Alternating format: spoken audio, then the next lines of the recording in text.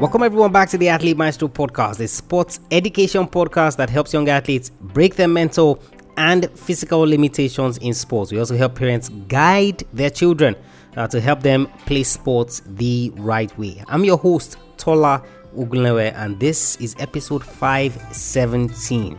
Having a rival is good for you, self-evaluation is key, and tragedy is never the end.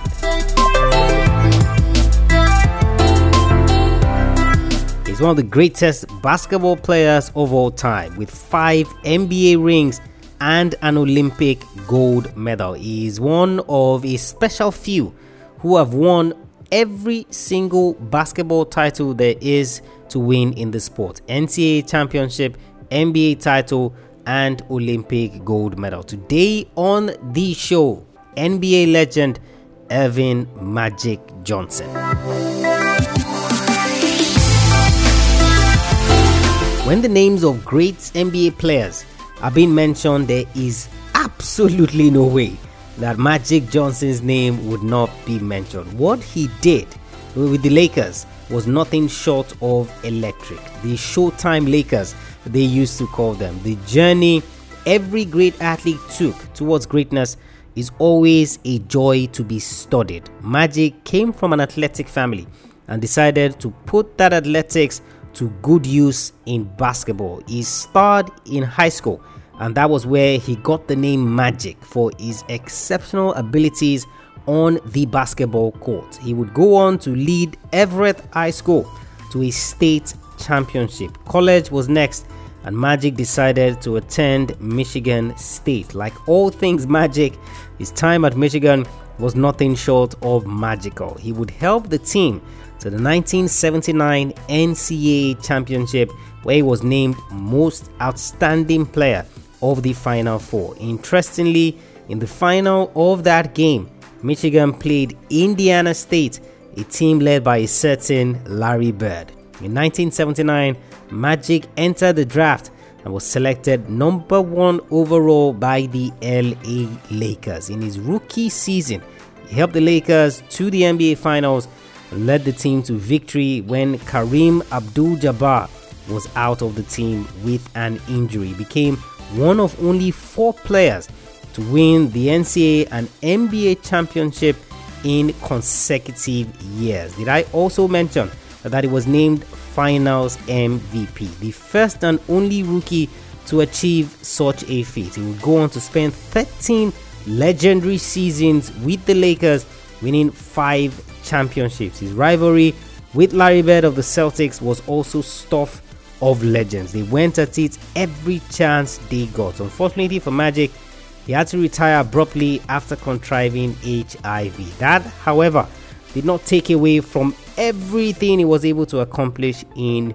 the game. 3 NBA MVP awards, 9 NBA Finals appearances, 12 All-Star Game appearances, and 5 championship rings. In 2002, he was inducted into the Basketball Hall of Fame. Today, he is your mentor, guys, and there are 3 lessons that I want you to learn from Earvin Magic Johnson. When LeBron James joined the LA Lakers, and of course that first season was upsy-turvy. Didn't really go according to plan, so to speak.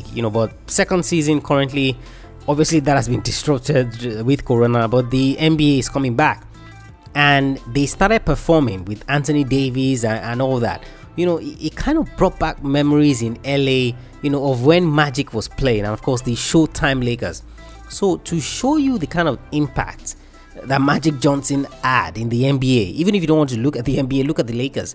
To show you the impact that he had on that team, he became a comparison factor for the current players that are playing. So the way LeBron James, AD, and all the other guys in the team are dazzling, people are like, oh wow, this is reminiscent of when Magic was, roaming the court for the Lakers, all those years ago. So it just shows you his legendary stature. And of course, ESPN, I believe, were doing something recently where they were looking at the greatest NBA players. And you see top 5.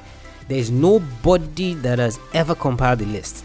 Top 5, Magic Johnson would always be there. First lesson from him: having a rival is good for you. Having a rival is good for you. Now, on one of the previous Friday episodes of the show, we've looked at his rivalry with Larry Bird.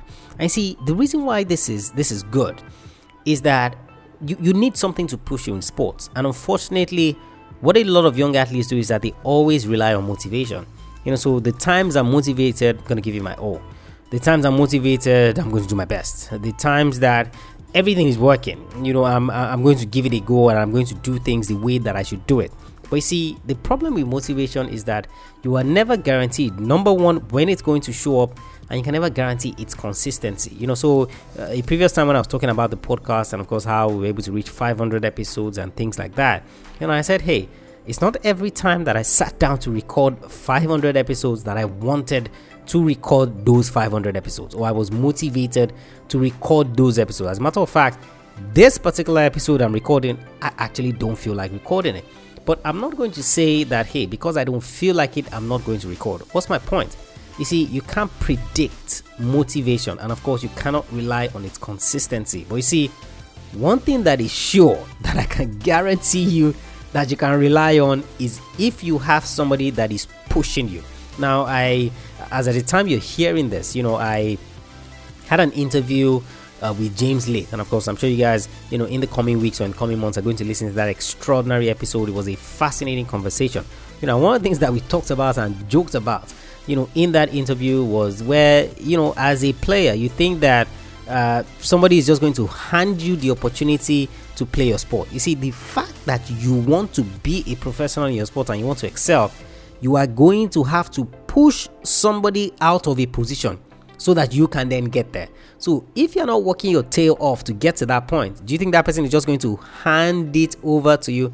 The point that I'm making is, I see, when you have a rival, when you have somebody that is pushing you, you see, you don't have that luxury to sit down and be lackadaisical, to sit down and you just see how things are going. And I remember there was an Israeli athlete where I was sharing his story on the podcast, previously, and the way that he motivated himself was that he had to come up with imaginary rivals of the people all across the world that were vying for the same position he was vying for at the Olympics. So he looked at it and said, hey, in this my particular discipline, I can't remember, I think it was maybe 12 athletes or 13 athletes or thereabout, something funny like that, all over the world that get to qualify for that particular sport at the Olympics. So he did the math and he said, hey, if there are only 12 or 13 people that qualify for this thing, right, and I want to be one of those 12 or 13 people, how many people am I competing with all over the world for this particular sport? And see, every time he reminded himself about that, every time he remembered that, hey, there's somebody somewhere that is vying for this sport that I'm vying for, guess what? He jumped up and he got to work. Same thing with Magic Johnson. You see, his rival was Larry Bird. And what they did was that they were always checking up on each other. So even if they weren't playing against each other, they were always checking up on their stats. So Magic would go and check, what did Bird put up yesterday? Then of course he wants to topple that. Bird will check, what did Magic put up? Then he wants to topple that. You see, their rivalry got so intense that when Magic was forced to retire, just like he heard in the intro, when he contracted HIV and things like that, Larry Bird was downcast. You see, he wasn't downcast because Larry was leaving the game. He was downcast because there was his rival who was leaving the scene. How was he going to motivate himself to continue to put out consistent effort in pursuit of the goals that he wanted to achieve in sports? That's how important a rival is for you. Now, like I said, if you don't have a physical rival that you can see, if you don't have somebody, that physically can push you, then you see, dream up imaginary rivals. So you want to get to the NBA. How many college players enter the draft system in the NBA? How many players are on teams in the NBA? Probably, if you look at it, really, maybe 500 players in the NBA. Now, how many colleges do you have across the US? Now, we're not even talking about those that go undrafted and things like that. How many colleges do you have across the US? Now, how many teams do you have in those colleges that vie for state championships? You see, when you do the maths, you see the times where you are sleeping and you are not supposed to be sleeping. You are going to get up and you are going to work, because you know that there are millions, or maybe not millions, thousands of people that are competing for the same sport you want to compete for. If it's football, which is soccer, there are millions of people that are trying to get into that professional rank. And I put something, on my Instagram a few days ago, and I said, what is it that your competitors are not willing to do that you can take advantage of and start doing? So when your competitors are sleeping, you're working. When your competitors are working, you are working. When your competitors are doing something else, you are still working. You see, what are they not willing to do? What are the things that they would think are unimportant? Then you see, find those things and go and do them. That is what a rival will do for you. So the question that I want you to ask yourself is, who really is my rival in my sport? Or have I created a rival for myself in my sport that continues to push me, that continues to get me out of bed in the morning, that continues to get me out of my slumber? So even when I don't feel motivated, even when I don't feel pumped up, guess what? What am I going to do? I'm going to get up and work, because I know that this rival is not relenting. This rival is not stopping. This rival is not chilling. And of course, I need to work. First lesson from Magic Johnson: having a rival is good for you. Having a rival is good for you. Second lesson is self-evaluation is key. Self-evaluation is key. Now, for those who really don't know Magic Johnson, you might just think, he got to play with the Lakers. Kareem Abdul-Jabbar was there, obviously one of the greatest in his own right, and yes, he was a fancy, skillful player and things like that, then he was able to do it. But you see, you need to go back to high school and to college, where he even got the name Magic, where that name Magic originated from. And then you see that, hey, he's actually been a talented and very good player for a long time. Now, when he was asked one of the secrets, how was he able to do this and continue to improve and continue to get better, what he says is that at every point in time, I'm always self-evaluating. I see, the thing I want you to know as an athlete is that if consistently you are not always assessing yourself, you see, you can't always wait for others to assess you. So if you play football, for example, and you're not always assessing your season, you're not always assessing your game, you see, you are going to come into the facility one day, that's assuming that you're professional already, and the team is going to tell you, we are not renewing your contract, or we don't want you on the team anymore, please find a new team. And of course, it's the same thing with basketball as well. But if you are constantly assessing, if you're constantly asking questions, if you're constantly at the point where you're finding ways to be better, you're never going to be caught off guard.